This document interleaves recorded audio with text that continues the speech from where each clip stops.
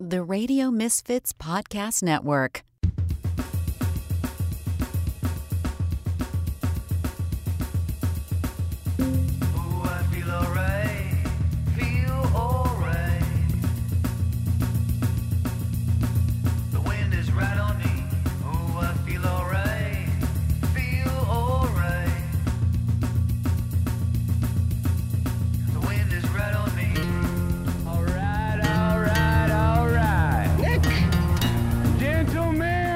Your buddy, kind of guy you can drink beer with. Start your engine!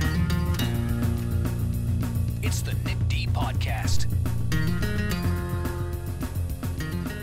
All right. It is the Nick D Podcast. Hello, I'm your host, Nick DiGilio. It's episode 149 of the Nick D Podcast here at the Radio Misfits Podcast Network, the greatest podcast network on the planet that is now a streaming service. That's right, we've expanded. You can hear the Radio Misfits 24/7, nonstop as a streaming service. You know, it's like a radio. It's like a radio station, except it's all technology and it's streaming. And you can hear it any single time, and it's free 24/7. RadioMisfits.live. RadioMisfits.live. If you're listening to me on this right now, on RadioMisfits.live, good for you. Spread the word. Tell your friends. Get on board, baby, because it's rolling. A streaming service 24/7. You can hear incredible unsigned and unheard music from the Unheard Music Show. You can hear episodes of some of the best podcasts available in the world, all part of Radio Misfits. And you can hear this podcast and my other podcast streaming 24/7 on RadioMisfits.live. This podcast is the Nick D Podcast. You can hear it daily at 3 p.m. Central. And you can hear my other podcast, That Show Hasn't Been Funny in Years, my SNL podcast. You can hear that daily at 9 a.m. Central. So this podcast at 3 p.m., the SNL podcast at 9 a.m., every single day as part of 24 hours of streaming, podcasts, music, and incredible entertainment at RadioMisfits.live, which is part of the Radio Misfits Podcast Network. And all of the podcasts, this one included, available on every single platform. Please take the time to rate, review us, subscribe, spread the word, like us, all that cool stuff. You want to advertise on this podcast, the Nick D Podcast? It's a real popular podcast. You should advertise. Be a sponsor right now. Contact us, sales@radiomisfits.com. Want to be a part of the Nick D Podcast by leaving a voicemail or leaving a request for the Magic Megaphone. You know all about the Magic Megaphone. We take those requests and we honor them. So leave a voicemail 24/7. Again, anytime you want. We encourage the feedback. We want to hear from you. We play back a lot of the voicemails that we get here. I listen to all of them. I read all the emails, read some of those on the air. So you will be a part of the podcast. Be a part of it. 773-417-6948. Send those voicemails now. Do the email thing as well. nickdpodcast@gmail.com. That'll reach both of my podcasts as well.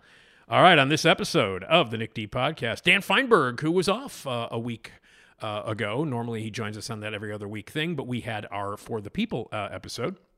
So Dan is back. And in between that, we've had a couple of really big series finales, some crazy stuff happening on television, some new shows. The Tony Awards were given out, and we will talk about that broadcast and preview some other stuff that he's reviewing for The Hollywood Reporter. Dan Feinberg, the greatest TV critic in the world, will be joining us momentarily. And then Esmeralda Leon will join me. She's my partner. We got a megaphone message request. Again, anything you want me to say into the megaphone, play a scene from a movie, tell a joke, give a message to someone, make it particularly yours, you will be a part of this podcast.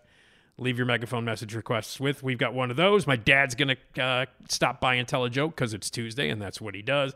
And we're going to continue talking about things that nobody remembers that big stars were in, and the big stars themselves would kind of like to forget about it.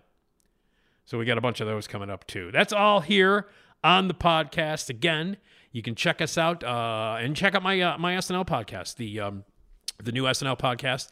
It's not really new now. We're about 22 episodes deep into it right now. It's a weekly podcast that drops every Wednesday, and it is all about Saturday Night Live. It's the best Saturday Night Live podcast that you can possibly find.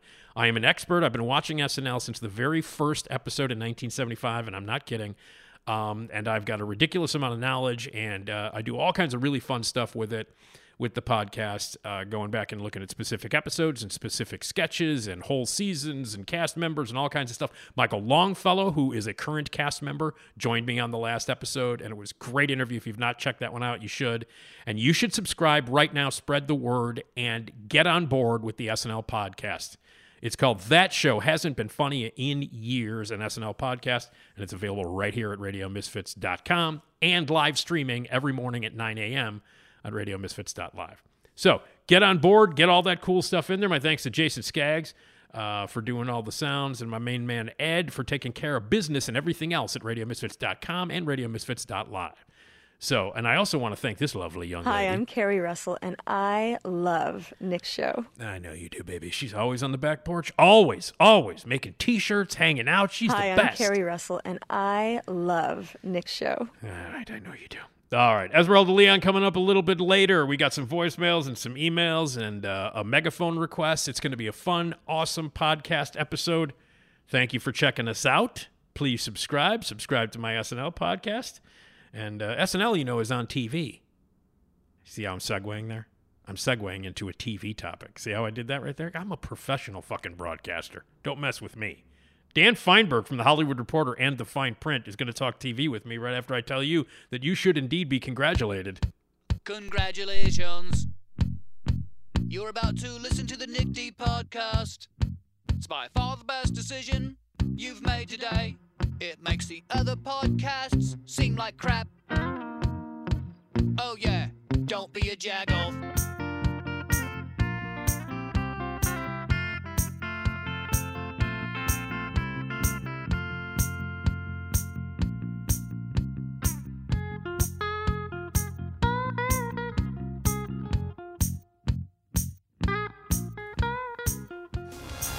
Dan Feinberg. Dan Feinberg. And now, all the way from somewhere else, Dan Feinberg. Yeah. That somewhere else, of course, is L.A., Los Angeles, California, or Hollywood, if you will, because he does write for The Hollywood Reporter. But, of course, if you write for The Hollywood Reporter, it doesn't necessarily mean you have to live in Hollywood, right, Dan? You don't have to live in Hollywood if you write for The Hollywood Reporter, do you? I do not, in fact, live in Hollywood. I live on the West Side, so yes. But you know, it's all Hollywood to me. That's Dan Feinberg. Dan Feinberg is our TV expert. Joins us every other week to talk TV and all kinds of cool stuff. You can also check him out at The Fine Print, F-I-E-N. That's how it's spelled, at The Fine Print. Welcome, Dan. Always a pleasure, Nick. Always a pleasure on my end as well. Speaking of The Hollywood Reporter, you do a podcast, and I want you to tell everybody about the podcast that people can listen to. It drops every Friday, correct? Indeed. Drops every Friday. It is TV's Top 5. I host it with my colleague Leslie Goldberg. We cover the week's television news. Lately, that has meant a heavy dominance of labor strife and whatnot. And we also do interviews, and I do reviews at the end of every episode. This week's podcast coming out on Friday will feature a reunion of 14 of the writers from the beloved ABC comedy Happy Endings. So we'll see how that goes. It's basically, it was inspired by one of the writers from the show, Sierra Teller Ornelas, who some people will know as the creator of Rutherford Falls on Peacock, which aired for 2 seasons. She did a Twitter thread right at the very, very beginning of the strike, where basically the thesis was this was a show that had a gigantic writer's room. And over the course of 3 seasons, they had, I believe the figures they were going with was roughly 23 writers at different points. And never, like as many as 17 at a time, but 23 total. Holy cow. But the part that was most interesting about the Twitter thread was that she mentioned that subsequently, like 21 of them have gone on to become showrunners themselves. And her point was, this was an opportunity that trained all of us to do this thing and to do this very unique thing. And if studios and networks and whatever are making smaller and smaller writers' rooms, are preventing writers from going on set of their television shows, are eliminating spots for low-level writers on staff, we lose out on these kind of proving grounds. And so we had just basically an hour and 40-minute conversation with 14 different people, including the show's creator, David Casp, and a bunch of the other writers and showrunners on the show, just talking about what they did right on Happy Endings that allowed it to be that kind of positive petri dish. It's a really good conversation. It's going to drop on Friday. That sounds great. That sounds really, really cool. Yeah, it's a nerdy conversation. It's not a haha, remember that funny time when Alex ate ribs on Happy Endings, right. Though I believe the ribs eating scene is mentioned in passing.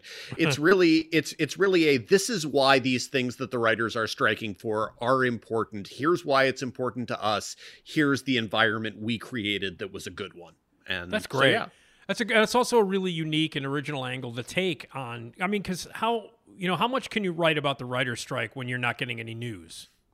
You know what I mean? It is a definite struggle, and it's a struggle that we've been having on the podcast. We've had a kind of strange and not random, because they're all connected in some ways, assortment of guests with connections to the strike. So we had one of the chief negotiators for the Writers Guild, Chris Kaiser, who, in his other time has been the creator of shows like Party of Five, but for the purposes of this conversation, it was all about the strike. We had Warren Light, who is a award-winning playwright and longtime showrunner of various things in the Law and Order franchise, and we talked with him about the way that the East Coast approach of the picket lines and the strikers has been to halt production on shows, which has been a very particular New York-based version of the strike. And so, yeah, we've been trying to come up with different ways of approaching the topic, rather than just, well, they're still on strike and the AMPTP is not negotiating, which is actually the reality of the situation. Right. Well, I'll be looking forward to that. TV's Top 5 on Friday. Make sure you check that out as well. And everywhere at The Hollywood Reporter and at the Fine Print, FIEN. And the writer's strike, obviously, still continues. Nothing really new is happening, as we've discussed. But things are happening while the writers are on strike. And one of those things happened to be an award show. Now, the Tonys was broadcast technically last night, but while you're listening to this 2 nights ago. Is this the first award show ever to go on during a writer's strike? No is the simple answer. And the MTV, whatever the MTV Awards were a couple weeks ago. The movie and TV awards, yeah. Exactly. They did a kind of hybrid. Here are the things that we had already filmed here, whatever. Yeah.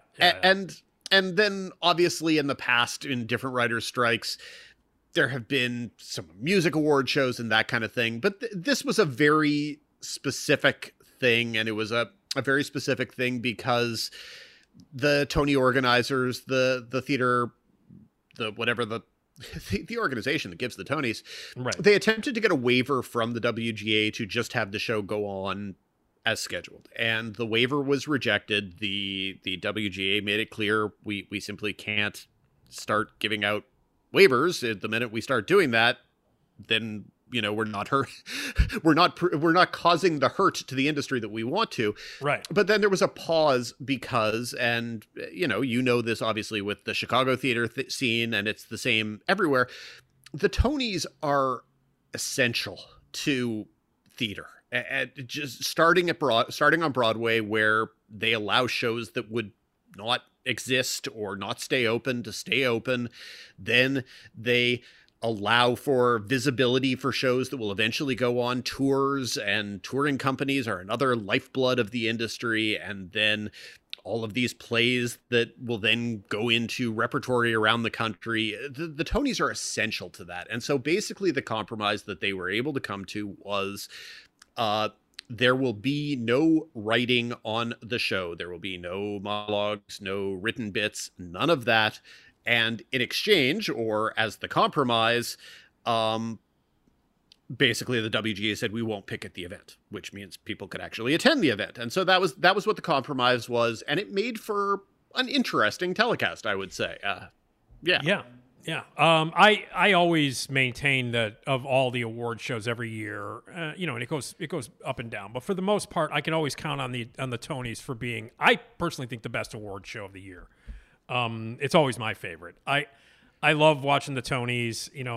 I love theater. I think I wish that they would concentrate a little bit more on like actual like plays and not so much on musicals. But I understand that they want to grab people and make people watch and all that kind of stuff. And I understand that you do that with big musical numbers. And the musical numbers are great. And last night was, it was tremendous, I thought, and what they did and how they handled it. And, it generated a lot of interest on my part, to see these shows if they, if I ever get to New York, which is not going to happen anytime soon, or if they tour, which I think is the point. And I thought the show, despite the fact of not having having any writers, I think some people might have. What was the feedback that you got? Because I think some people were like, "We don't need writers on these shows." after last night, and I think that will be kind of the mistaken feeling that some people will come away having, and that's people will always draw the wrong conclusions from everything. There was the one year that the Oscars didn't have a host and they actually worked perfectly well. And so everyone's like, ooh, we don't need hosts anymore. And suddenly every subsequent award show for 2 years didn't have a host and most of them sucked. And so people just learned the wrong lessons. The lesson of the Tonys is not that award shows don't need writers. It was that the Tonys in particular are less beholden to things like a monologue or things like bringing people out and doing funny little routines and whatever, because they don't need them, because the Tonys have so much stuff going on. There's, you've got all of those musical number performances, whether it's, just a dozen different musical performances, but then you've also got the fact that the Tonys do, and this is, one of my favorite things about the Tonys, they always do extensive clip packages for all of the acting nominees. And that's a great thing because, again, these are the only ways that some people will have any visibility for some of these shows.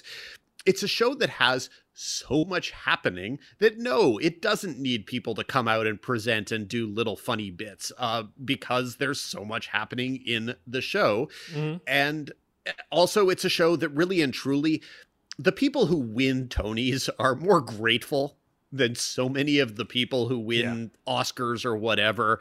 Yep. It's ideally that's what it would be. It would be, here are 12 performances from your musicals and here are speeches. That's all anyone watches them for. And they're not the highest rated award show. They're a fairly low rated award show, but the people who watch are the people who then eventually spend money on seeing these things elsewhere. So the lesson should not be that no one needs writers on award shows. It should be that the Tonys were no worse for not having dumb little bits. Right. Having Ariana DeBose, who is just an amazingly dynamic performer. Absolutely. That allowed, basically, instead of doing an opening musical number or an opening monologue, she did an opening dance number, and because she is a spectacular dancer. She was on, I believe, season 6 of So You Think You Can Dance. She was just able to be front and center dancing. She then finished, immediately went into an explanation of why this night was different. She was out of breath, and you could see the effort that she put into doing the opening number, which was incredibly dynamic. Yep. And then the show just went off from there, and it didn't require the bits and pieces because what it had was song and dance and fantastic performances. And I want to get into what you thought specifically of the show in specifics, but I also thought it was really interesting that the show, despite the fact that they didn't have writers, that they didn't write bits, that for the most part, people, like the presenters weren't even introduced. The presenters came out and introduced themselves. You saw their names up on the screen above the stage. And for the most part, they didn't do any bits. I mean, Nathan Lane came out and had to crack wise because he's Nathan Lane, and that's fine. So they did a little bit of a bit. For the most part, though, it was they came out, they introduced themselves, they introduced the nominees, and so on and so forth. And yet they still were very strict. They cut people off during the acceptance speeches, and they went about 30 seconds long. And even with no writing, even with no bits, it's again proof that like award shows just go long, even when they don't have writers. And I think that probably they could have found a way to get those 30 seconds trimmed. I don't think that would have been an impossibility. But absolutely, the credits began rolling at let's say 11 o'clock Eastern, 10 o'clock Central, 8 o'clock Pacific, etc. So basically right on schedule. And as you say, the people who are inherently or naturally funny got up and tried cracking a little bit, and whatever, it wasn't necessary. I don't think we gained much from Nathan Lane being funny, but if someone is inherently funny in a spotlight, you can't tell them not to at least try. But yeah, and look, I would have gladly trimmed one or two of the performances if it had allowed some of the people towards the end of the show who got played off not to be. Yeah. But you know, and I could name the performances that I would have cut. Which ones would those be, Nick? Well, the Anne Juliet and the Neil Diamond thing. I would have just cut those completely. I don't these and you mentioned it in your review. I do not understand the people's love and fascination with these jukebox shows. I don't get it. You can go to Six Flags and see the same damn thing. I don't understand it. We've got the Michael Jackson thing is opening downtown here in Chicago. I don't get it. I won't go. I don't care. Those things, I don't know. I mean, they just do not appeal. It's not my thing, man. And if they were going to cut anything, those, and you pointed out, it was fun to watch Jessica Chastain sing along to Sweet Caroline, but do we really need to hear Sweet Caroline? Do I really? No, I don't. I'm with you, and I didn't think it was a particularly good vocal rendition of Sweet Caroline either. It was sort of subpar Neil Diamond karaoke, so I didn't need that. But what I'll say there is that was timed at a very specific point in the ceremony when it really did kind of raise the energy level when it needed to be. So I'll give it whatever that credit is, and fine. I mean, yes. Those two were easily the things that were least interesting to me of the performances. I just would have liked for example, for the whichever producer it was of Leopoldstadt who got cut off. There were a number of people right at the end. And again, as we talk all the time, that's how all of these shows go, is that you have a host who does a thing at the beginning and then they gradually vanish. That's how it goes. You have a couple great speeches at the beginning where the director's like, we're just going to let them go and they'll talk for 5 minutes if they want to. Right. And then at around midway through the show, the director looks at their watch and goes, oh, okay, well, I guess we have to actually start enforcing. And so it happens with every show. I still think even cutting people off, they were still giving people longer than your typical Oscars, Emmys speech allows. So there's that.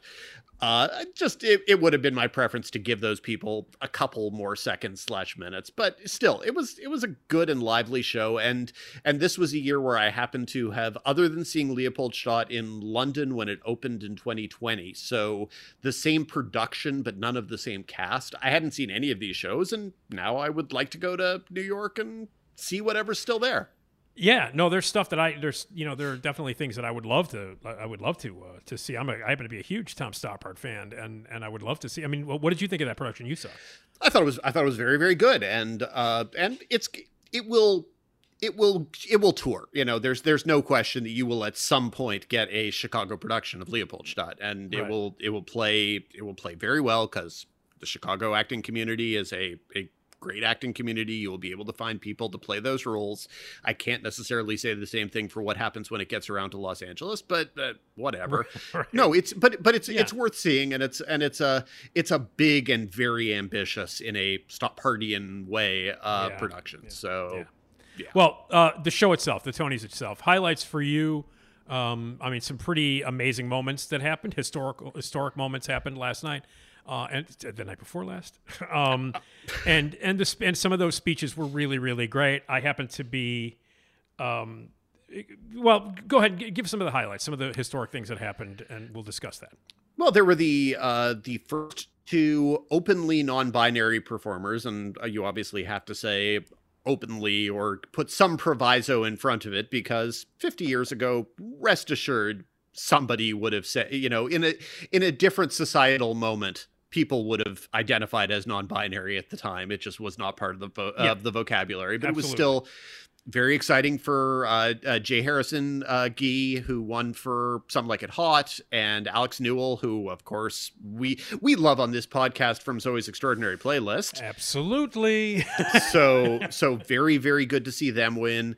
Those were probably the highlights of the winners. I think that I thought I'm really looking forward at some point in my life to seeing Kimberly Akimbo, which won the musical of the year, and I thought that was a great performance, and I thought the speeches from the winners for that were all super. Agree. I thought that Shucked was the kind of thing where when I heard about it, my reaction was that it sounded, and I hate to, fine, I'm just gonna say it. It sounded corny. Whatever. Yep. Apologies. That's all right. You wrote that in your review. I surely did. It was nothing. I have no pride, but I thought that. But you're not the only. But Dan, you're not the only one. Everybody referred to it as corny afterwards. No I've been led to believe that the jokes are all in the musical as well, because of course any corn-related pun pops up in the musical. Yeah. But so I thought that looked good. I thought. Yeah, mostly I just enjoyed seeing all of this stuff, and I lament that as much as I love so much about Los Angeles, that the theater scene just is just not there. And so as people who know me know, I often try to get to London to try seeing like 5 shows in 4 days, and I probably need to do something similar with New York sometime in the near future, because there's just too much good stuff out there to miss out on so much of it. Mm-hmm. Now, how did you feel about some of the ways, like for instance, the Julianne Hough and Ariana DeBose dance that led into the Lifetime Achievement Awards? Did you find it strange that they didn't speak? It's a choice, because of course they did. John Kander and Joel Grey. I should have mentioned. Yes. Sorry. It's a choice because they did speak. It was just all in the hour pre-show that was on Pluto TV as opposed to on CBS. Okay. So it wasn't like they didn't get the opportunity. Just for some reason, somebody thought leaving 2 of the greatest icons in theater history off the stage in the main telecast was a good idea, in the same way that the Oscars keep consistently. 2 years ago, people decided that no one really needed to see Samuel L. Jackson get a Lifetime Achievement Award. Last year, they decided, no one would really care if Michael J. Fox received an honorary Oscar. And so instead, those things just weren't in the telecast. And similarly, would I have traded, do I like watching Ariana DeBose and Julianne Hough dance? Yes, I do. Would I have rather seen a brief speech from John Kander and Joel Grey? Yes. But again, you sort of have to, if you're producing the telecast, you have to think, okay, what point in the show are we at, and what are audiences going to be in need of? And somebody decided that what audiences were going to be in need of was a little bit of energetic dancing for a couple minutes. And yeah, I'd have rather gotten the speeches, but that's just serious-minded me. Yeah. Yeah. Well, I thought it was, and like I said before, I always, the Tonys to me are always my favorite award show, because like they're really well done, and I happen to be a huge fan of theater, and they always knock it out of the park, and everybody seems just so thrilled to be there. Like there's so much support. Like I love the backstage cameras when someone would come off after, like when the group would come off after performing a number, and everybody would be back there just like cheering them on. I love that, and that's how supportive a lot of the theaters communities are in this world. Where like people are walking off stage and they're just like everybody is so happy to be on that stage and performing, and that bleeds through when you're watching it at home. It absolutely does, and it's also always part of the reason why I like the smaller awards at the Oscars, and why people got offended 2 years ago when a lot of the technical awards were shifted out of the main telecast or trimmed within the telecast. And so, but look, I understand that there are viewers at home who get bored when the winners of the short film or the short documentary subject Oscar get up there and talk. My feeling is always, those are the people who, for this is the greatest moment of their entire life. Give those people that moment. And I feel the same with so many of the things with the Tonys. Some years you really do get a bunch of movie stars winning Tonys. And it's like, okay, hey, let's give Denzel Washington a Tony this year. And there's obviously nothing wrong with that. And obviously, again, for the sake of the theater community, having Denzel Washington on Broadway will always be good for business. Of course. But still, I will always find it more pure and true to itself when someone like Victoria Clark for Kimberly Akimbo wins. You know, she's a multiple Tony winner. Most non-theater fans couldn't pick her out of a lineup, and just her in that moment is so great. So, and it was my favorite speech of the night. I mean, I thought it was my favorite speech of the night. I thought it nailed everything it needed to nail. It was funny, and she's a pro. And making a joke about how old she was, you know, that kind of thing. I thought it was very funny. I just thought it was wonderful. You know, so many of the people that the body positivity speech that Bonnie Milligan gave, and Brandon Uranowitz and Miriam Silverman are both just theater pros, and so getting them in that spotlight for this moment, they're the people who allow Broadway to go along. You know, your Denzel Washingtons and whatever, they might goose the ticket sales, and heaven knows you need people like that, of course. But these people who appear in 2 to 3 shows a year and just have this, that's their job. They're not really trying to eventually become movie stars or to get their own TV series. They would like to do 2 to 3 plays a year and appear in a Law and Order episode, and that is their life. There you go, yeah. And so having that spotlight is just a good thing. Well, and on a personal note, I was lucky enough to actually see one of the Tony winners on stage. Okay, so who this year? Because I know you've had in past years friends who have won and stuff like that. Well, my friend, I was, by the way, texting back and forth with my friend Tony Winner and director of A Band's Visit, David Cromer. We were talking. No, I saw Sean Hayes in Goodnight Oscar at the Goodman. Okay. Last year, tremendous. I mean, tremendous performance. So. And I have to and look, I've heard pretty much unanimously that he's spectacular in it. You know, so the Tonys are extremely progressive. There was still the strange optics of Sean Hayes winning as these 4 African American stars I know. Just sat there going, well, I guess it was nice that there was diversity in the nominations. I know. And listen, trust me, I was like, you know, like it was very weird.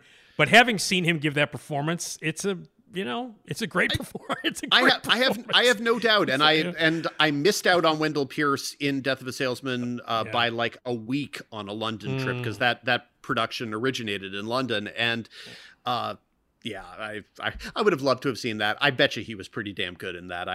No question. And I've heard great things about Corey Hawkins and Yahya Abdul-Mateen II in Top Dog Underdog. So you know. Yep. The only bit of Wendell Pierce's performance that I've seen is that viral video of the idiot screaming in the middle of the theater. That's the only bit. That may not be. No, I don't think that's indicative of. No.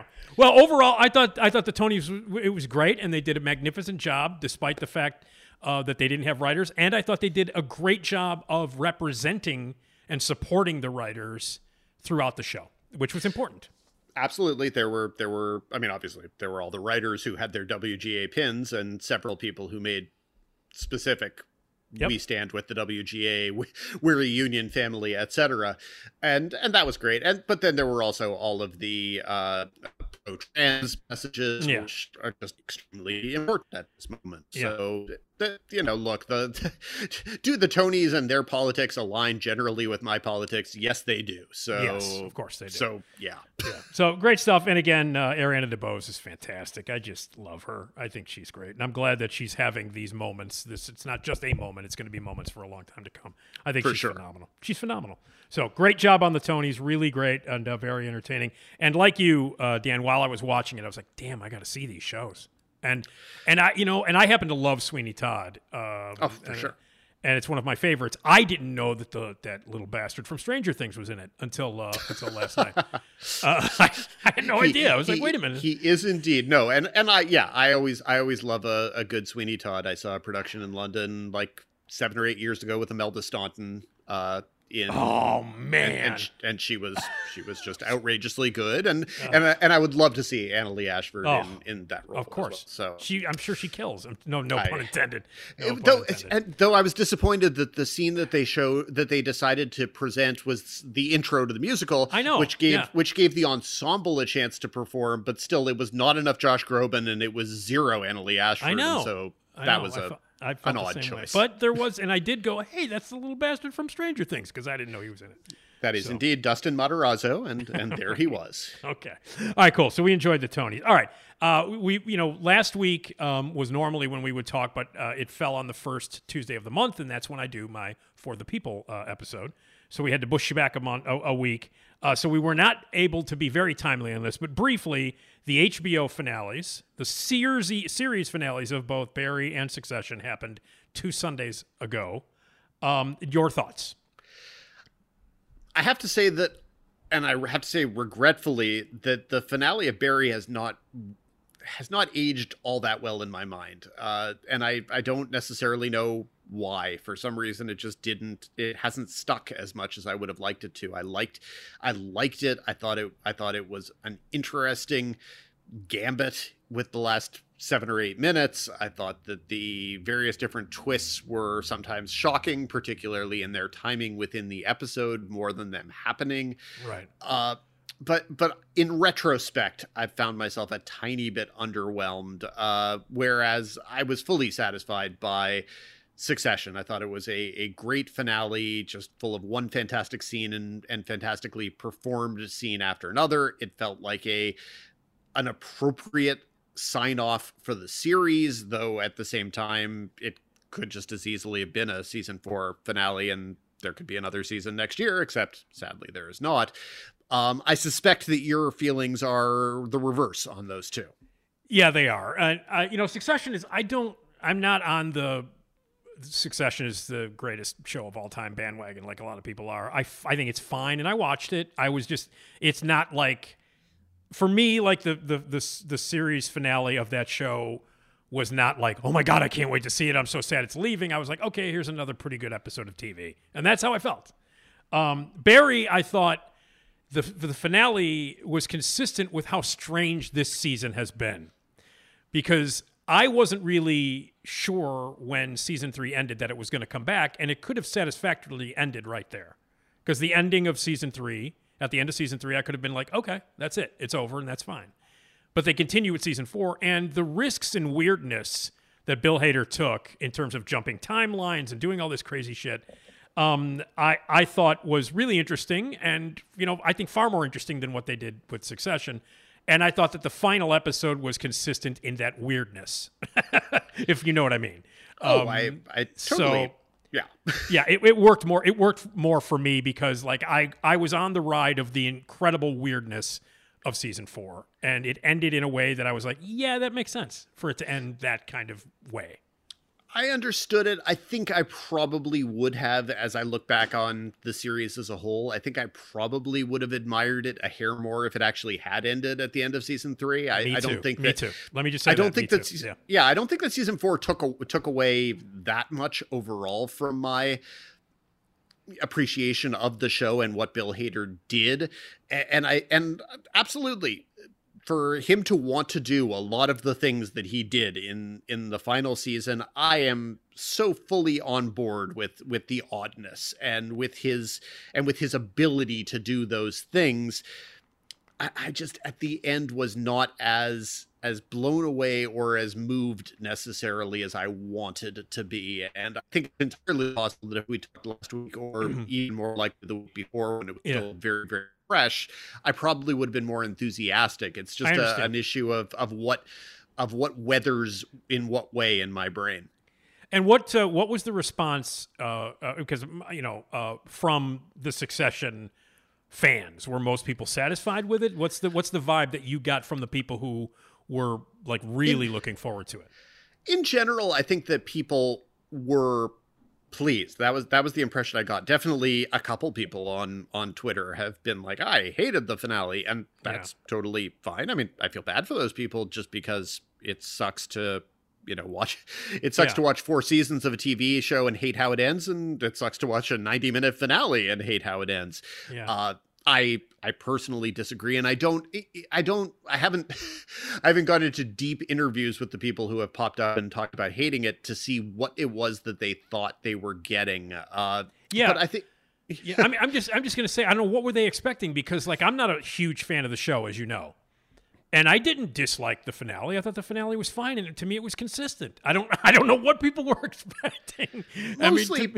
Mostly people seem to have been happy. I think that there have been some conversations about what people thought about different parts of the end and what they thought about the choice that Shiv made, for an example, and what it meant and whether they feel like it undermines the journey. I don't feel like anything in the finale is so determined as to undermine anything, in the sense that whatever it is that you think that Shiv did at the end, her life is going to go on, and misery is eventually going to ensue. So whether you think it was already plenty miserable, there's more misery to come. There's more, if you somehow wanted more misery or more dramatic misery for Kendall, or if you somehow thought that seeing Roman be kind of remorseful and bittersweet, that meant that was where the character was left forever.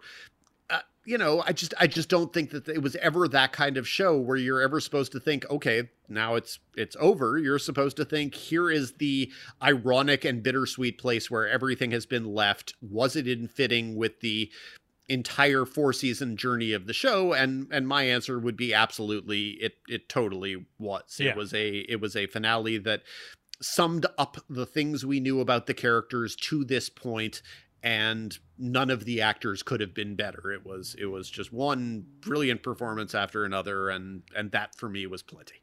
Yeah, and and as not as big a fan of the show as everybody else is, I thought it was exactly, it should have ended that way. I was like, that's a very good ending and a very consistent. It's consistent with everything that's led up to it. I don't know why, because I don't know what people wanted. I mean, because that was like, yeah, that's the way to end the show. That makes sense to me. I don't know. I think most people were in that camp. There's just no way that you're ever gonna make everybody happy. Of course, that one is just accepted. And similarly, I would say I probably saw more people being annoyed by the finale of Barry, because oh yeah, and in that case, I think I understand why, because unlike the finale for Succession, wherever anyone left any of the storylines, that what's happening might be different 5 episodes in the future. Where Barry left things, you either have to buy the finality of all of the stories, or you could be annoyed by it. There's no question about it. You know what's really a strange thing that went through my head, Dan? And a lot of weird shit goes through my head, as you know. But when Barry was over, when the finale was over, I was like, okay, that was great. I really loved it. And boy, what a weird season. Season 4 was really, really strange. And that whole thing about, we just talked about, like, you and I are both in the camp that I think I would have preferred it had it ended at the end of season 3. You know what I mean? I agree. Mm-hmm.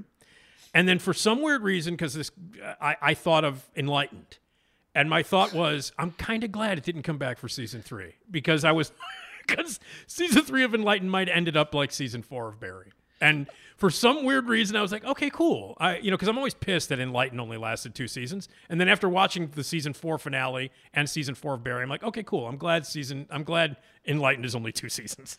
I think absolutely Enlightened goes under the heading of shows where, sure, could it have gone on? Yes. And do I trust Mike White enough to believe that he would have done well with it? Of course I do.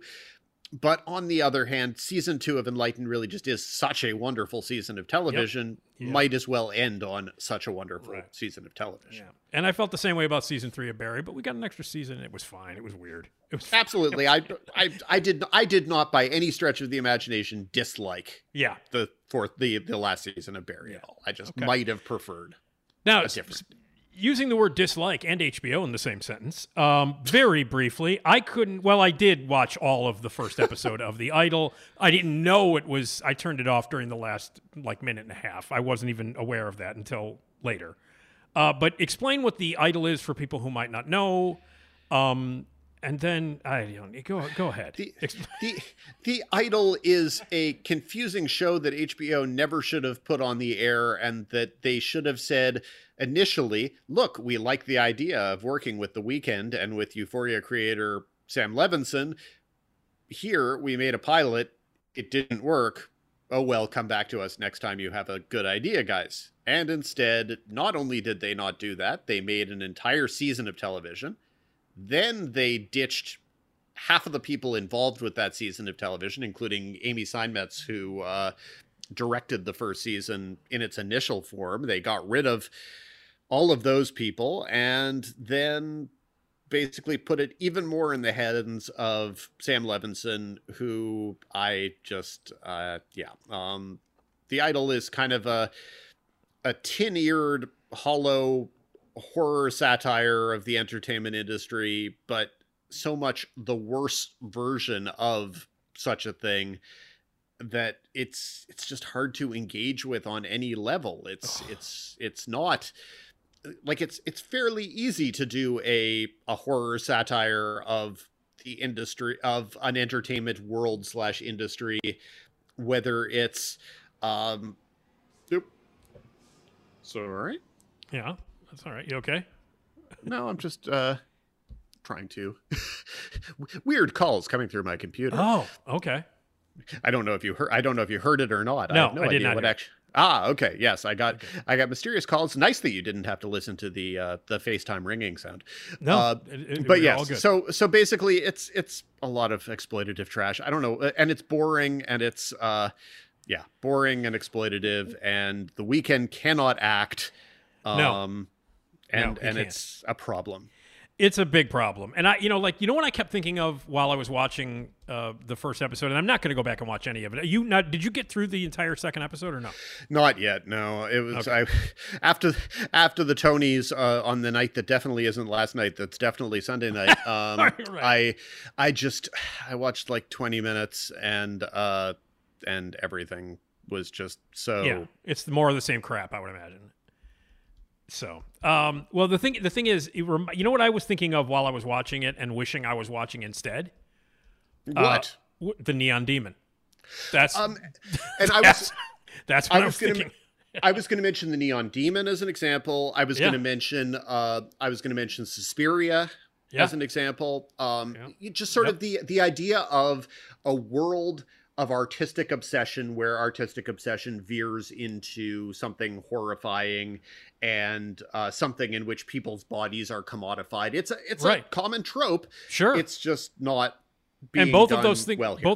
both of those things that you mentioned, both Suspirias, the original and the remake, and Neon Demon, I love. I am aware, and that's why I was surprised that you didn't go straight to Suspiria before Neon Demon. But I think Neon Demon because it's more modern in that sense, because I mean Suspiria is like almost 50 years old, and the remake takes place in 1977, so that's why like Neon Demon is more. I don't know. It's stylistically it made more sense to go there.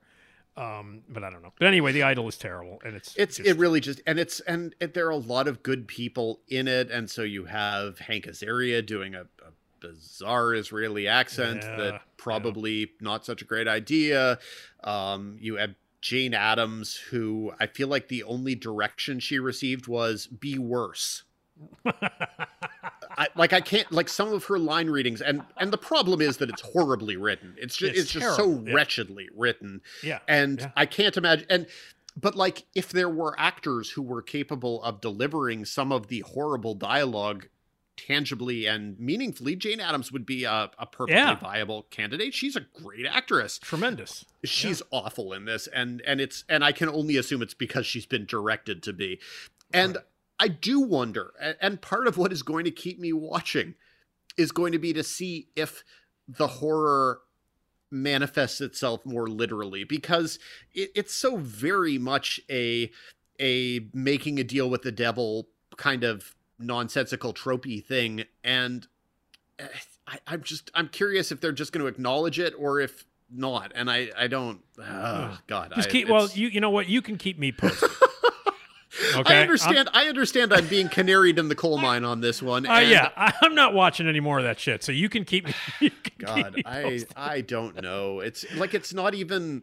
It's sort of everything about it is so grungy and unappealing and some of like I can accept some of it is intentional, but not enough of it is intentional. No. Some of it just is. It's awful. It's absolutely awful. All right. Okay. Let's move to another thing that's completely different than Idol. You saw a documentary from Tribeca about Dan Rather, and I'm fascinated by this because Frank Marshall directed it, the director of Congo. Indeed. Which is always my go-to when I talk about Frank. I'm sure. I mean, you could. I could accept Arachnophobia as an alternative. I think Arachnophobia is a better movie. So I'm a huge fan of Congo. I love it. I didn't know I adore that movie. I'm not kidding. I do. And but Dan Rather, fascinating dude. And you in this documentary, which I mean, it's played at Tribeca. Has it gotten a deal? Is it going to be shown streaming anywhere or anything yet? I think it has a streaming home. I just can't instantly remember what it is. Okay. And because it's, because he's an established TV personality, that helps. And it's not enough ultimately is kind of the problem with it is regardless of your feelings about Dan Rather and what he represents within the media landscape, I think he represents a lot within the media landscape.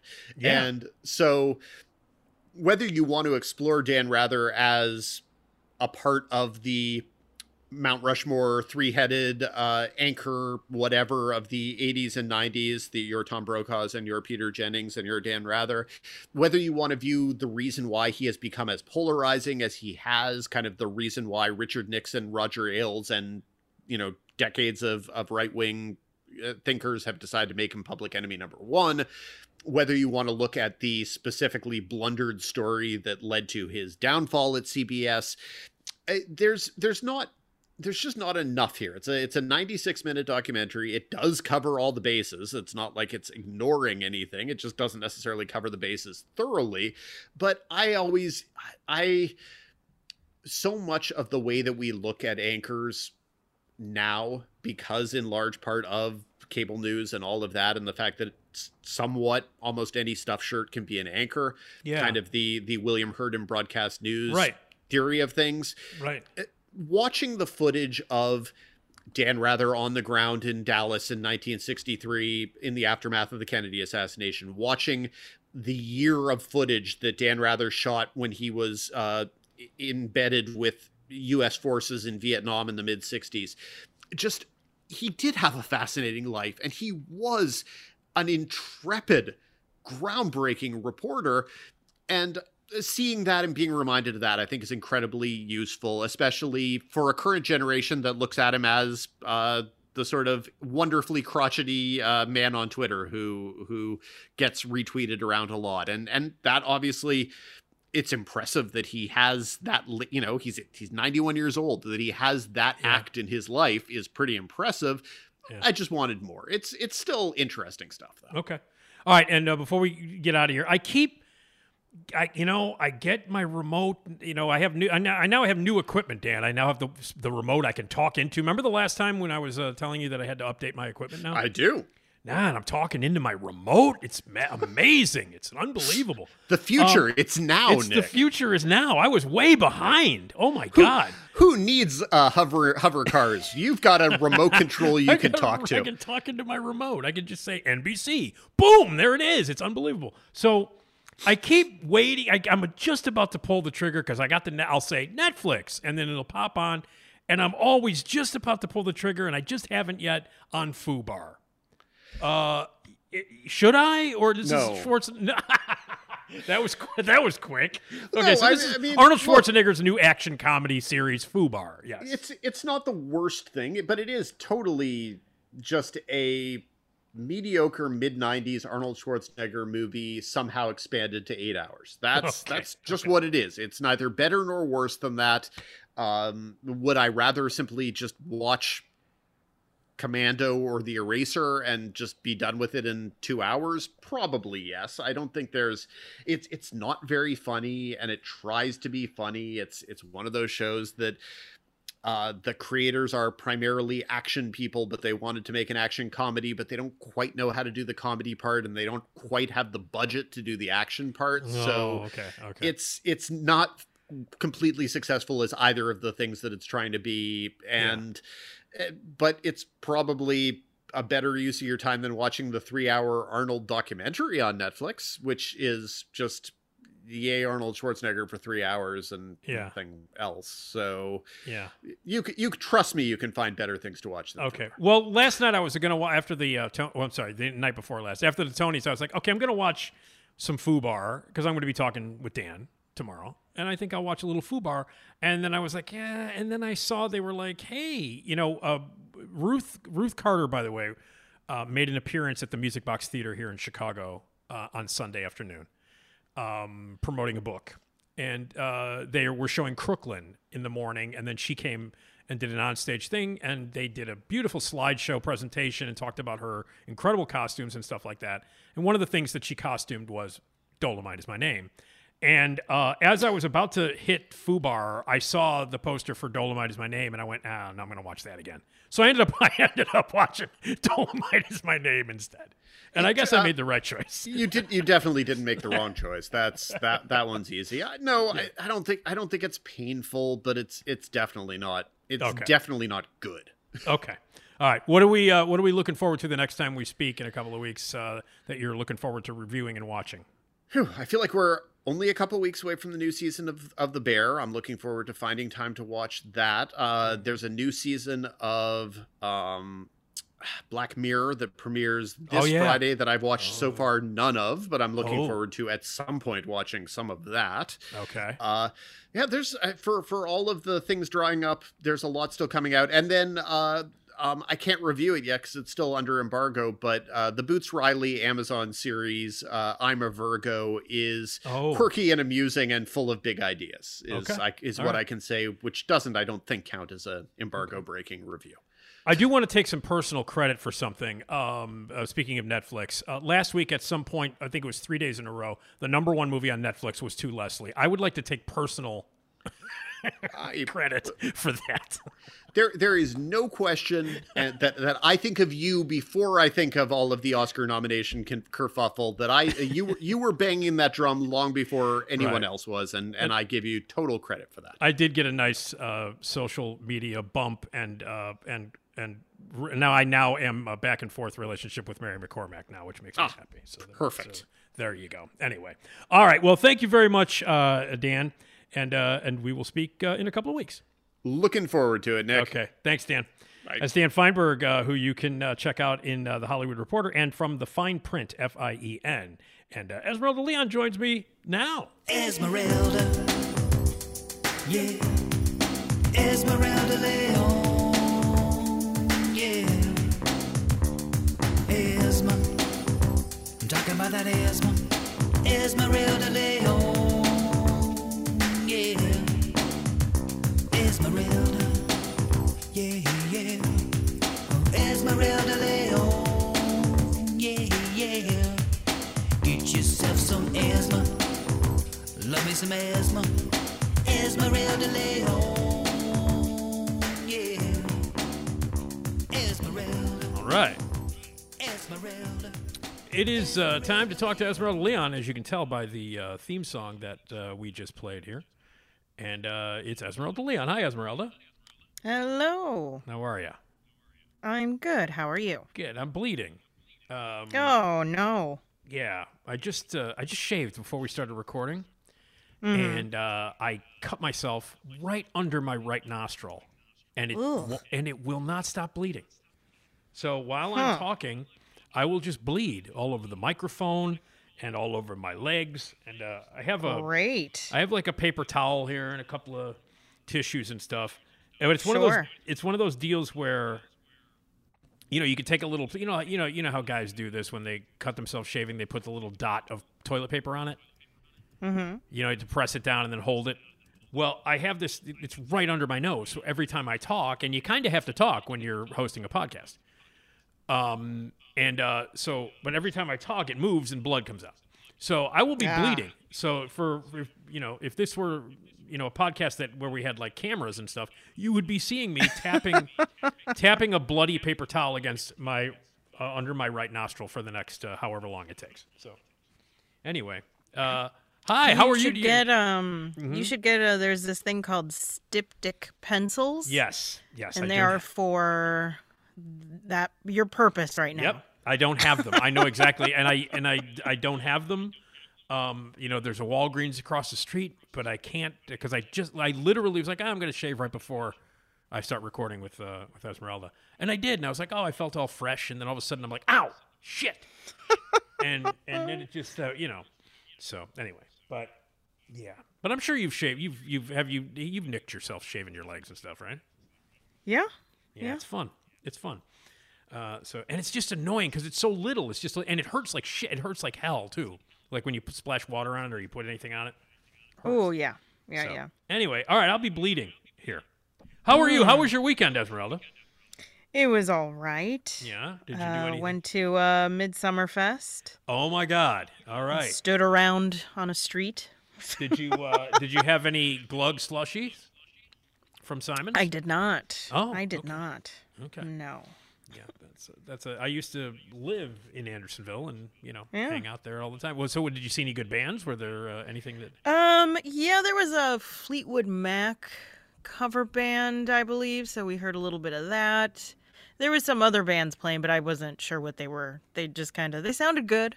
Yeah. But it was just, I think, original music. Yeah, I used to live, walking distance. I used to live right on Balmoral and Paulina. Mm-hmm. And used to go to Midsummer Fest all the time, and Simon's was my place of hangout for many years. Yeah, and Midsummer Fest, boy, was it crowded? Yeah, it was. I wouldn't. It didn't feel as crowded as you would think, like for these big fests and stuff. So that was kind of nice because usually that throws me off. I don't really go to fests. I don't care to pay to stand on a street. So, well, why did you go to this one? Some friends invited me. Okay. And did you eat any of did the restaurants have food like tables and stuff for food? And stuff? Yeah, we went to I believe it's called Lady Gregory's. So we got really lucky and we got a table outside. So it was like some good people watching to just stand around or sit around and have some food. Now the weekend, Friday was nice. Saturday was really warm and really nice. You didn't go on Sunday, did you? No, we went Saturday. Okay, because I was gonna say, Saturday was a little warm for my blood. I'm not, but it was at least sunny and it was a nice day to go out to a festival. But my God, Sunday it was like pissing down rain and 30 degrees colder. Yeah, I'm surprised anybody was there. Yeah, if they were. Yeah, our old buddy, Tom Hush. Mm-hmm. Very good friends with Slap Slap. By the way, Slap Slapley he hasn't docked his submarine. Man, I am bleeding everywhere. Sorry, excuse me for a second. Sorry. Like, if you could see this hunk of paper towel that I have in front of me with all the blood spots on it. Lord. I'll take a picture of it and send it to you. But anyway. Oh, great. Thank you. Yeah, I know you'll be thrilled about seeing my blood all over a paper towel. But anyway, so the Dead played on Friday and Saturday, or the Grateful, whatever they're called now, the assholes that are still alive, whatever those guys are called now, and they played at Wrigley on Friday and Saturday. And Tom Hush went Saturday, but he also went to see some band at the Salt Village or the Salt Shed. Oh yeah. On Sunday, called I don't know, it's one of his dumbass. He's in his 20s. I don't know what the fuck what people listen to in their 20s. He's in his late 20s. I don't know. They played the Salt Shed on Sunday night. And so he took some pictures from the Grateful Dead show, which was, like on Saturday he went, which was like sunny and warm. And, you were out there. You were in Andersonville. Yeah. Mm-hmm. And then he took pictures of whatever this concert was that he went to, Killer Village or some shit band that he listens to. At the Salt Shed the next day, and everybody had the parkas on and the the Oh, and it plastic- was outside. It was outside, yeah. Oh, yeah. Yeah, and it was the 24-hour difference in terms of how pleasant it was to be outside on Saturday and how unbelievably miserable it would have been on Sunday was ridiculous. And I would imagine that the Glug slushies were not selling very well on Sunday. That would be my guess. Right. So. But anyway, so Fleetwood Mac, huh? Fleetwood Mac cover. Oh. Mm-hmm. Do you remember what they were called? Were they called Rumors or something? Because I love... No idea. No. We walked by. They were playing. I love, as you know, I love cover band names. Those are the names of cover bands are fantastic. Because they usually like name them after an album or whatever. Something. So I'm just going to assume that they were named Gypsy. I'm just going to go with that. Right. And they that's were good. two. I believe it was like 2 guys, 2 girls too. So Oh, they did. Were they all banging each other? That's the other thing. It's very important. I didn't bother to ask. It's very important that they bang each other and then write songs about that. That's very important. And then make the other person sing it. The person that fucked you over in the relationship, you got to make them sing the song that you wrote about them. Okay. Anyway. So, but my favorite cover band name, right? No. What is it? Scorpions. Their cover band for the Scorpions is called Scorps. Oh, okay. The most creative name for a cover band ever. Yeah, I'm in a band. I'm in a cover band for the Scorpions. Oh, really? What do you call it? What do you call Love Drive or what do you call it? No, we're called Scorps. Oh, good. That's great. I mean, it'll be easy to, the connection will be made quite easily. Scorps. That's my favorite. Yeah, I mean those are the best. Now, were they all was like one of them all dressed up in was she dancing around in gauze and shit with flowing? No, she wasn't. I don't think they were that much of a. They're not like one of those Fleetwood cover bands. Mac band. They're not one of those cover bands that takes it so seriously. There was a band, a Zeppelin cover band called Presence. Mm-hmm. And I'm sorry, this blood is ridiculous. There's and they would take themselves way, way seriously. Like they would walk out with wigs on. Oh wow! And they would call themselves, Pagey, and Bono and Bonham and stuff like that. They would not call themselves, but yeah, and they would have English accents. Like get them, and they're like from Berwyn or something, Right. Like I think I've seen a band like that. Might have been them. Yeah. But yeah, they all come out in like 70s like tight pants and stuff. It's ridiculous, man. It's ridiculous. Yeah. And where are you guys from? Berwyn. Yeah, no, they're not. I got news for you. Zeppelin's not from Berwyn. I got to tell you that right now. But yeah, I used to those cover bands are hilarious. The ones that take it so seriously, where they come out, like there was a band called Kissed. And I think at some point, Kiss cover bands got a cease and desist from Kiss. Oh, that makes sense. Like they were like, you can't do this. Like guys would come out and they'd spit fire and they'd bleed and they'd have the makeup on, and they got the makeup is copywritten. The design, like you can't use it. It's, interesting. Without I didn't know that. without their permission. Yeah, I mean that's how bad they. Remember, I was telling you that a movie that came out earlier this year about Casablanca Records in the 70s. Yeah, you said they kind of were doing knockoff. Yeah, stuff. because they couldn't get the rights to the actual design, so they had Kiss in the movie. Was in the movie. They had actors playing Gene Simmons and Ace Frehley and Paul Stanley and Peter Criss, but they couldn't get the rights. And this was a movie about the label that they recorded all their music on. That's how bad this movie was. So yeah, but anyway, yeah, Presence. Those guys were they would take themselves so seriously and walk out there and with accents. Get out of here. So the Fleetwood Mac people, at least they were just playing the Fleetwood Mac music. They weren't like Yeah, okay. All right. Well, I haven't been to Andersonville in a long time. I miss that neighborhood. I know that block that you guys were on Clark there. I haven't been there in years, and I know that it's completely different. Is Ann Sathers still there? I think so. Yeah. Okay, because that was right across from Simons. Well, Simons is closer to Foster. You guys might have been further north. We were around Berwyn. So. Berwyn, okay. Oh, wait. Yeah. I'm sorry. Where were you? All right, so you went on the nice day, so the weather was nice. That's cool. Yep. You had fun. Had some food. Got to do some people watching. Yeah, cool. All right. Well, all right. Well, listen. We have a megaphone here, a megaphone message that I'm going to play here while I bleed all over the megaphone. Lovely. Seriously, it will not stop bleeding. It's ridiculous. I'm just going to continue on. So Lori sends a letter, an email, and if you would like to make a megaphone request, you can do so on the voicemail at 773-417-6948, or you can send it in an email, nickdpodcast@gmail.com, and if I have a megaphone request, I will just write it out in my blood at this point. There you go. So Perfect. All right. So Lori says, I've been listening to you for decades. I love both of your podcasts. Thank you, Lori. After over 30 years as an educator, I am retiring as a teacher librarian at Rockford's Auburn High School. And she's retiring on June 13th, which is today. Oh, there we go. How about that? Today. So in honor of this... Congratulations. Thank you. Congratulations, Lori. Thank you for all of the work that you've done. And teachers and librarians are awesome and important people. Oh, very much so. And maybe if you're in the library, you can look up something in the encyclopedia, how to stop bleeding.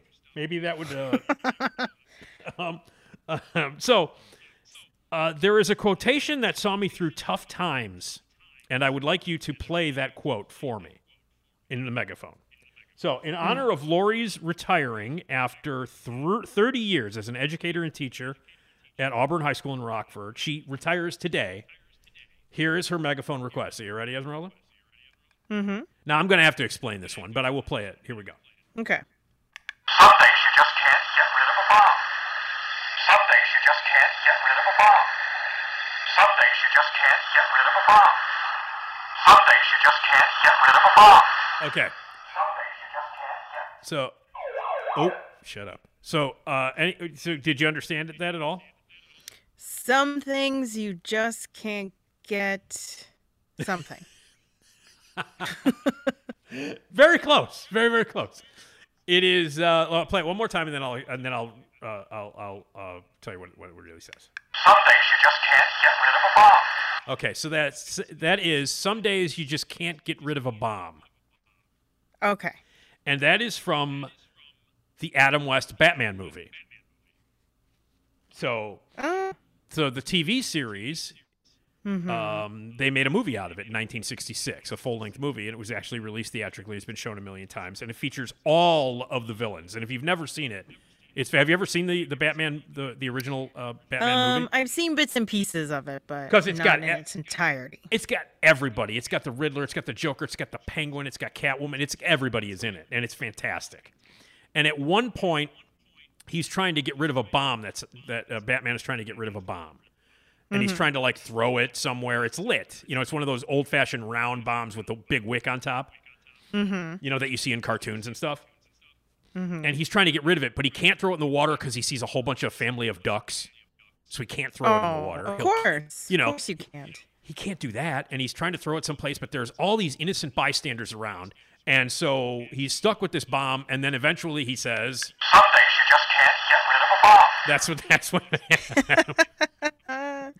So he can't get rid of it. And I like it. So it's a great quote, and this is, Lori says, this is a quote from the 1966 Batman movie, Some Days You Just Can't Get Rid of a Bomb. It's not only the best scene in the movie, in my opinion, but it is a quotation that everyone should live by.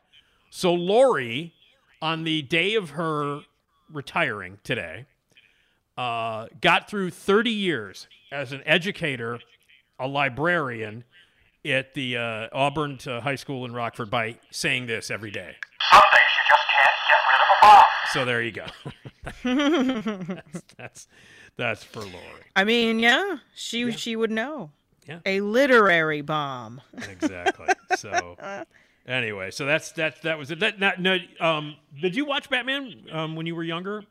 No, not really. No. I'm familiar with it, and I've seen episodes now as an adult, but yeah, never as a child. Yeah, it's. I mean, it's great. for me, it's the actual Batman. Like that's all these other movie versions, and all this other stuff I don't care about. That's the only one.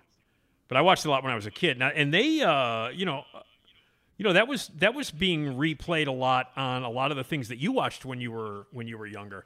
So I remember it was on. They did it on MTV. They re-showed it on MTV a lot, like in the 90s. Mm-hmm. Yeah. So anyway, Adam West, classic Batman. So anyway. Oh yeah. All right, I gotta move this out of the way because I'm bleeding. Okay. All right. We have a voicemail that I'm going to play, Esmeralda. Mm-hmm. And it does have something to do with the topic that we've been talking about that we're going to pick up again in this episode. And it's about those things that stars would like to forget that they starred in. Mm-hmm. Yes. Like we talked about the McDLT commercial with Jason Alexander on the last episode, and we talked about The Devil's Rain, the movie where John Travolta melted. Oh yes. Yes. We talked about that. Well, this voicemail starts out with a contribution to that topic, which we'll jump into. And also moves on to a couple of other quick things. So this is from David in Oak Park. And by the way, voicemail system is running 24/7. If you want to leave a voicemail message anytime, 773-417-6948. All right, here's a voicemail. Let's give it a listen, and then we'll talk about it. Hey, Nick. My name is David from Oak Park, Illinois. I was calling in response to whether your topic that you and Esmeralda did on like before they were stars, things that they did before they became like really famous. What I could think of would be like Leonardo DiCaprio when he appeared on, I think, Growing Pains, and also Joseph Gordon-Levitt when he was on that TV show with John Lithgow, Third Rock from the Sun. Those are the two I can think of. But anyway, I also want to say, really enjoyed the SNL podcast. Great guest last time. And also the Radio Misfits live shows are great. And anyway, it's just too bad that they couldn't put those on overnights, just like when you used to be on GN. I don't know, that's not up to you, of course, but that would be kind of cool if they were to do that, put like your podcast and your SNL podcast together overnights on Radio Misfits Live. Anyway, great show, Nick, and you take care, and God bless. All right, well, thank you, David. Hey, nice. I'll put that suggestion out there to Ed and everybody at Radio Misfits. Maybe you can rerun my podcast late at night because people like to listen to me late at night. So that would be kind of fun. So that's a nice suggestion. Well, yeah, David, thank you, David. I appreciate that. But yeah, Leonardo DiCaprio, was it Growing Pains or was it Silver Spoon? Which one was it? Was it Silver No, he was Spoons? on Growing Pains. It was Growing Pains. Now, which one is Growing Pains? It's the one with that religious dude, Cameron. What's Kirk his Cameron. face? Kirk Cameron. Yes. Okay. And Growing Pains. Okay, because I get all of those kind of mixed up. I get that one and Family Ties kind of mixed up because I never watched them. Yeah. And then like the other one is Silver Spoons, right? But that's like Ricky Schroeder's just a rich little bastard, right? In that. Yeah, there was somebody else on that show that like went on to do something. There wasn't there? That's why I got the Leo thing mixed up. Yeah, there was somebody. There was somebody on Silver Spoons that actually did go on. To Alfonso Ribeiro was in it. So he is Carlton from Fresh Prince of Bel-Air. Oh, okay. All right. And Jason Bateman was also on Silver Spoons. There you go. Jason Bateman. That's the one. Yeah, so Leo was on that show. And he was also in one of the, not Ghoulies, Critters. He's in one of the Critters movies. Yes. He's in one of the. I've never seen it, but I'm not sure. What's the one with the snakes, or that big snake monster? The big snake monster. Is that Critters with No. Kevin Bacon? No, that's Tremors. Oh, I think he's in Tremors. DiCaprio? Mm-hmm. No, he's not. Trust me, I know Tremors back and forth. He's not in that. He's in one of the Critters movies. I'm almost positive he's one of the Critters movies. Tremors is with the big giant sandworms with Fred Ward and. But there is somebody from Family Ties in that. Michael Gross is in that movie. He's in Tremors. He and Reba McEntire play rednecks with a bunch of guns. So there's the connection with Family Ties on that one. But no, Leo was in the Critters movie. One of the Critters. I think the second one. I think he's in the second Critters movie. And but yeah. So now you were into Leo for the Romeo and the Juliets, right? Yeah. Yeah, and I saw Basketball Diaries. Right. That was really good. He lost you at Titanic. Yeah, I never watched Growing Pains. No, yeah, he lost me at Titanic. Wow, that's I never pretty watched early. Growing Pains. Yeah, I never watched it either. But yeah, Leo was on Growing. And then Joseph Gordon-Levitt was on The Third Rock from the Sun, as David mentioned. A show that had no business being as funny as it is, and it's almost all because of the cast. Oh, yeah. Yeah. I mean, because Great cast. Lithgow's hilarious, man. I mean, Lithgow is funny in everything, and yeah. But Joseph Gordon-Levitt was in that, and now he's big time Joe Levitt. I think that's. Oh, of course, yeah. Now he's all grown up. All grown up. Yeah. No, I remember like seeing Halloween H2O, and he's in that. He's in Halloween H2O, Joseph Gordon-Levitt. And Halloween H2O came out like while the Third Rock show was still on. And that's all I knew him from. And I remember going to the screening of H2O, and not to ruin it for everybody, but Joseph Gordon-Levitt gets killed in the first 10 minutes of Halloween H2O. And people cheered in the theater. Oh, wow. Yeah, because I guess when they saw, because I guess everybody found him annoying on the Third Rock show? Yeah, I mean, he's supposed to be a teenage boy. Yeah. And then he's like a teenage boy disguised as some kind of like army guy or something, or some kind of whatever he is as an alien.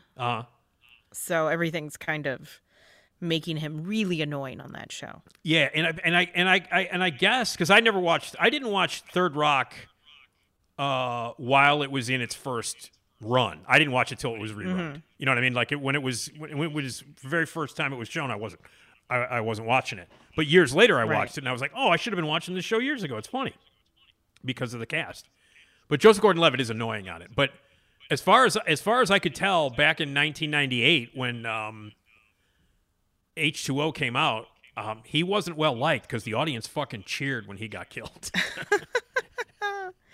Goodness. He gets like an ice skate in his face too. Oof.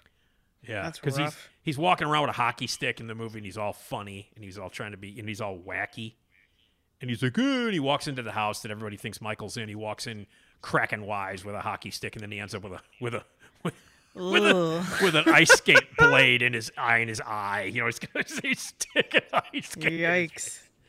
And people cheered. They're like, "Yeah, fuck him!" You know, they started cheering in the theater because they hated him in the show, I guess. Oh man, I don't know. You've seen H2? Have you seen H2O? I have, yeah. Yeah. So that's him getting killed. He's the one who gets the ice skate in the face. That's him. Joseph Gordon-Levitt. So I kind of feel that way right now because I'm bleeding out of my face. I'm bleeding. Right? I feel like I have an ice skate. Do you have an ice skate? Do you have an ice skate to complete the look? I should, man. I'm telling you right now. Oh my God. All right. Anyway, so thank you, Lori, for that, and congratulations on your retirement, and thank you, David, for the voicemail. And my dad, by the way, is going to stop by. Very nice. And as you know, and tell a joke. Yeah! So,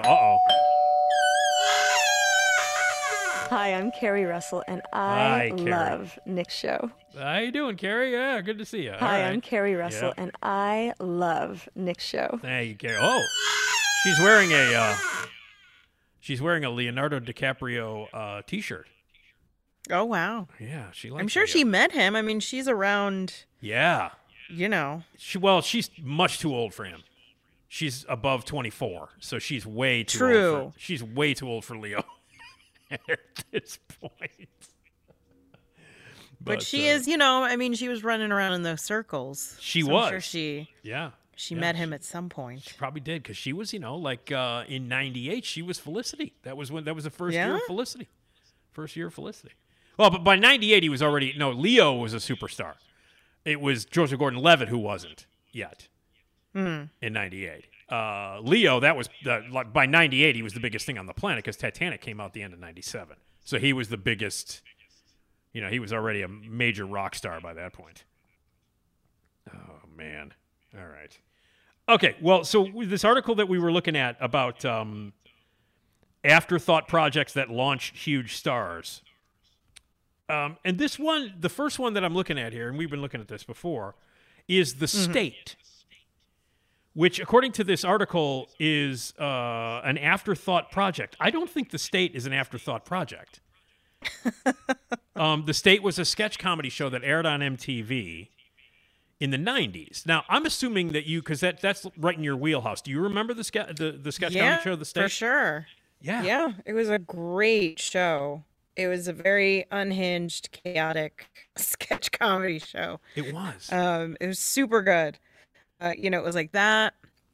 It was The State, and then the Upright Citizens Brigade. Yep. TV show that they had that all kind of was like amongst, around the same kind of fan base. Mixed into that was the Ben Stiller show, was mixed into that around that time period. And all of those shows combined, if you go back and you look at that, who was writing for those shows, who was appearing on those shows, it's a who's who of like comedy icons of the now.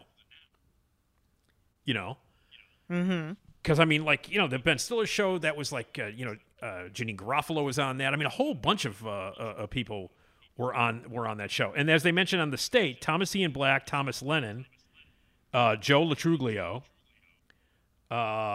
Kerry Kenny, Michael Showalter, David Wayne, all of these people were on The State. And actually, from Chicago, Mick Napier, who was a major part of I.O. and a major part of Second City here in Chicago, a legend. He was part of The State as well. Oh, very cool. So, and then, most of those people went on to do Reno 911. Which is another, man, you go back and look at Reno 911, that cast. What about that cast, huh? I mean, God. I mean, I can't stand Nick Swardson. He can just suck it. But everybody else, because Swardson, for people who don't remember, Swardson, I don't remember his character's name, but he was on the roller skates with a half shirt. Yes.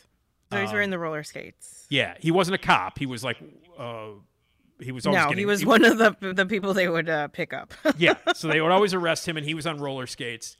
And I actually didn't hate him on that show because I liked that show so much, but I can't stand him outside of it. But yeah, Reno 911. I mean, you ever see the episode where Jamie Lee Curtis is on it?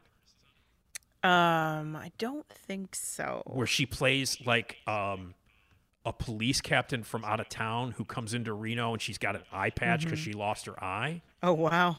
And it's her and Wendy McClellan-Smith. Wendy McClellan, who was in Bridesmaids.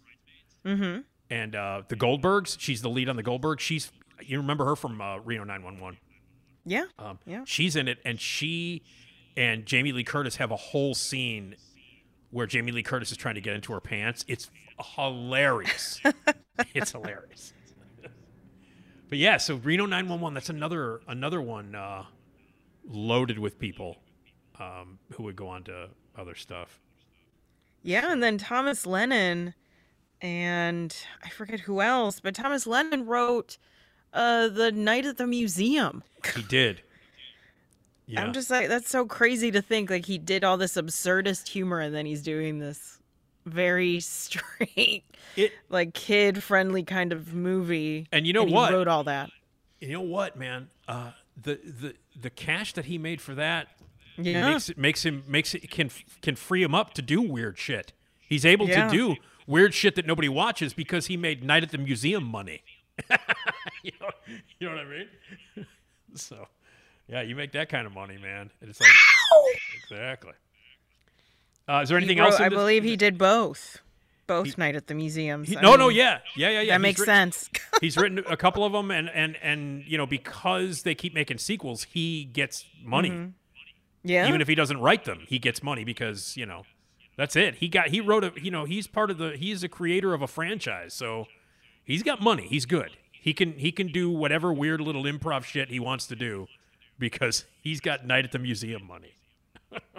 Yeah, that's I kudos to people who can do that, where they can write whatever. People who write, like I commend you, because I can't write for shit. So anybody who can write, he wrote a whole damn movie. I'm sure he wrote it with some other people, but still. Yeah. It's a whole damn movie he wrote that is coherent and has jokes and a storyline. So good for him, and he's making all the money off of it. Yeah, and he's also like the executive producer of a lot of great stuff that we used to watch on Comedy Central. Like he is one of the creators of At Midnight.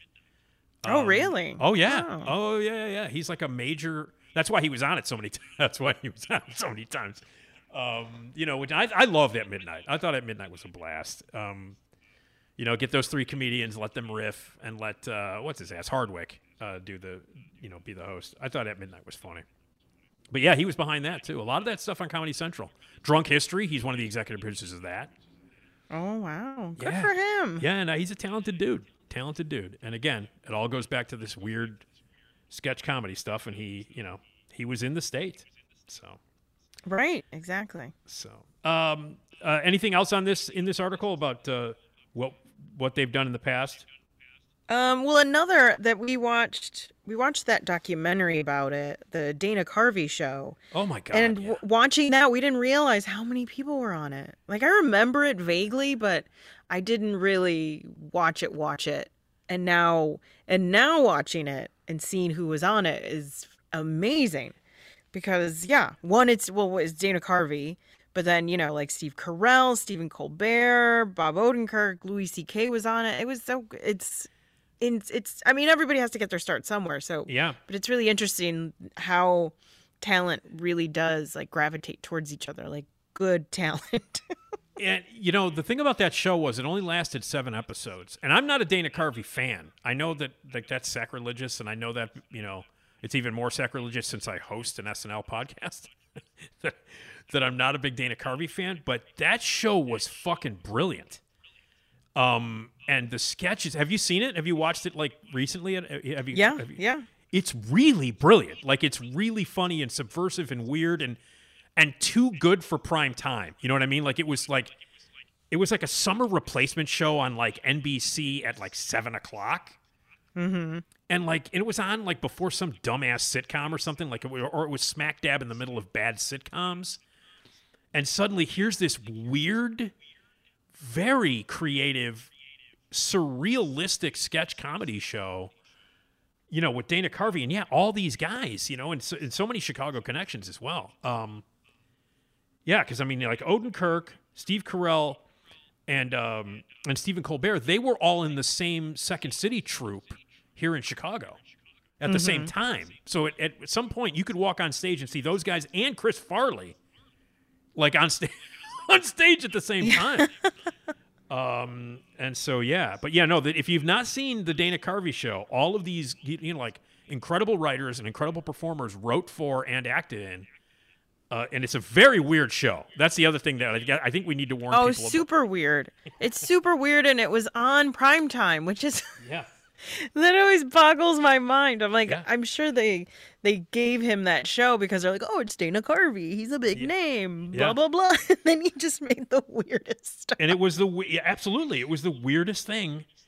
But you go back and you look at it. I mean, I remember there was a really surreal, and I'm blanking because I haven't seen it in a very, very long time. But there was a sketch involving, like a running gag involving drive-thrus. Like some really weird shit that involved a drive-thru or something happening in a drive-thru. God, I can't remember what it was, but I just remember watching it. And my buddy Matt O'Neill, and I talked about it the next night at, oddly enough, at Simon's. Oh, there you go. Right. Maybe it was during Midsummerfest. I don't know. But we talked about it, and I remember we were both kind of hung up on this insane sketch that made no sense, that we couldn't believe was on at prime time, and it involved some weird shit in a drive-thru. That's... Yeah. So, but Dana Carvey show, man. And in looking at this article, here's another one. Now, when you were younger, Esmeralda, when you were a kid, did you watch Star Search? Vaguely. I remember it because I think it would come on after cartoons alongside Soul Train An American Bandstand. Yeah. That's kind of how you knew it was like the end of the cartoons. Right. Yeah. For me, when I was a kid, it was when Bandstand came on. When American Bandstand came on. Oh, and Soul Train, yeah. Those were the and I also remember the Monkees was like the last part. That was like the last thing I watched on Saturday mornings when I was a kid. Yeah. They had the Monkees and Batman. Boy, all of this stuff is connecting. And I'm still bleeding. So there we go. It's all connected. But Star Search, for people who don't remember, Ed McMahon was the host, and it was like American Idol or like America's Got Talent, more like, of its time. And a lot of really famous people came from there. And if and I'm looking at the article. Do you remember? Yeah. Do you remember some of the people being on it? No. Because I'm looking at this. I never watched it. I only know from like those. Where did they come from, or I know Beyonce was on, like Destiny's Child was, or a form of Destiny's Child was on it, and they didn't even get through, which was crazy. Like they didn't get past their one thing, I think, or maybe they got past two or whatever. Right. I think because they got put against like some rock band or something. I remember watching it on VH1 or something like that. I remember because I never watched it. I would turn it on and watch maybe a little bit of it and turn it off. But it's astonishing actually, because I'm looking at it right now. Beyonce was on it. Britney Spears was on it. Alanis Morissette, back when she was pop, when she was that Canadian pop diva, that little Dave Chappelle. I can't even picture Dave Chappelle on Star Search. Good Lord. Aaliyah was on it. Justin Timberlake, my man JT. Christina Aguilera, Martin Lawrence. These are all people that were on. I remember Martin Lawrence being on Star Search. I do remember that. Yeah. I do remember that. I don't remember any of these other people. But yeah, Dave Chappelle, man.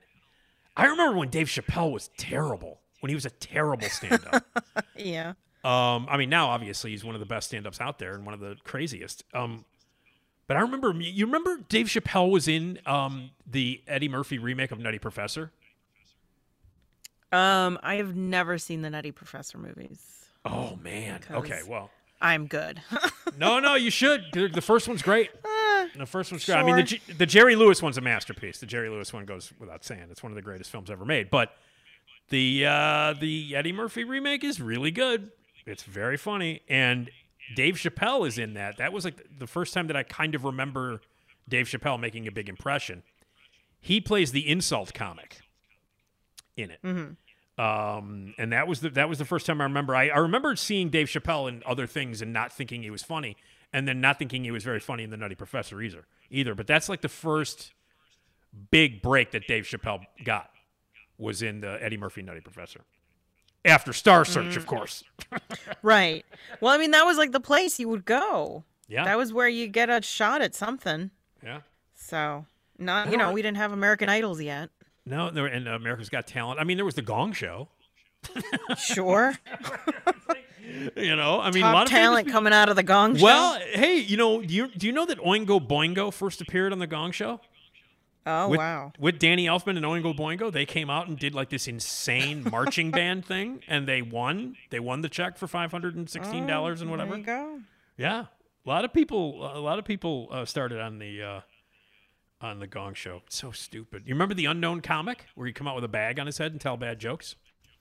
No. You don't remember the Unknown Comic? Oh, Esmeralda, No. You gotta look up the Unknown yeah. Comic. You gotta This look was up in the 70s, Nick. I was not living. Yeah, but I mean, he's a legend. The Unknown Comic. He's a legend. Yeah, look him up.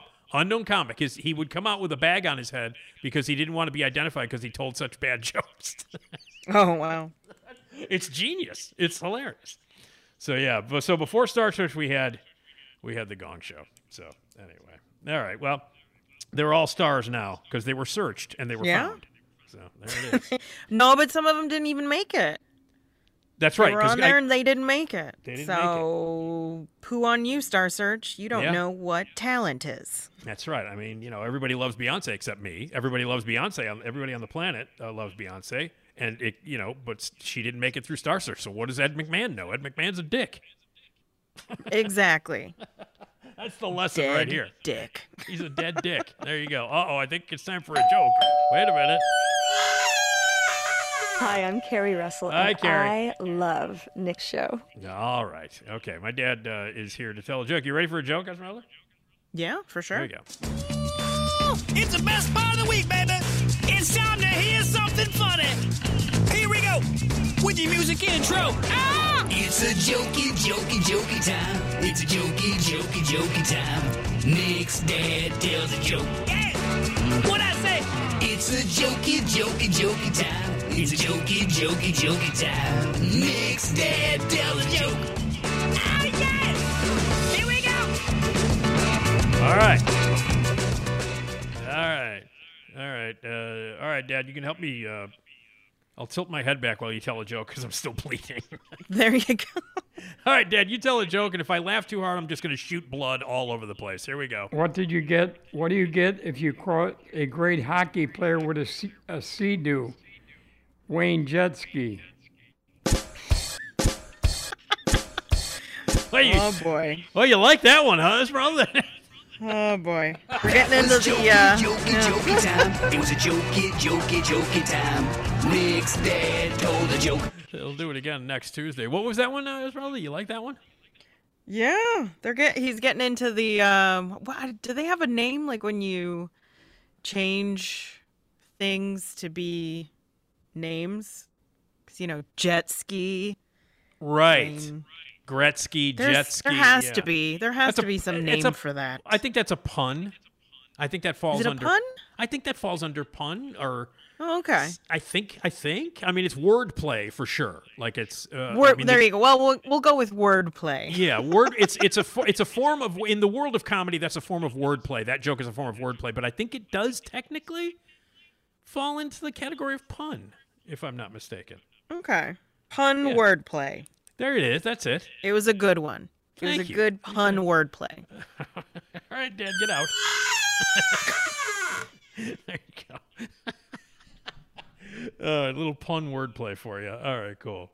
All right, Esmeralda, thanks, and we will talk to you on Friday.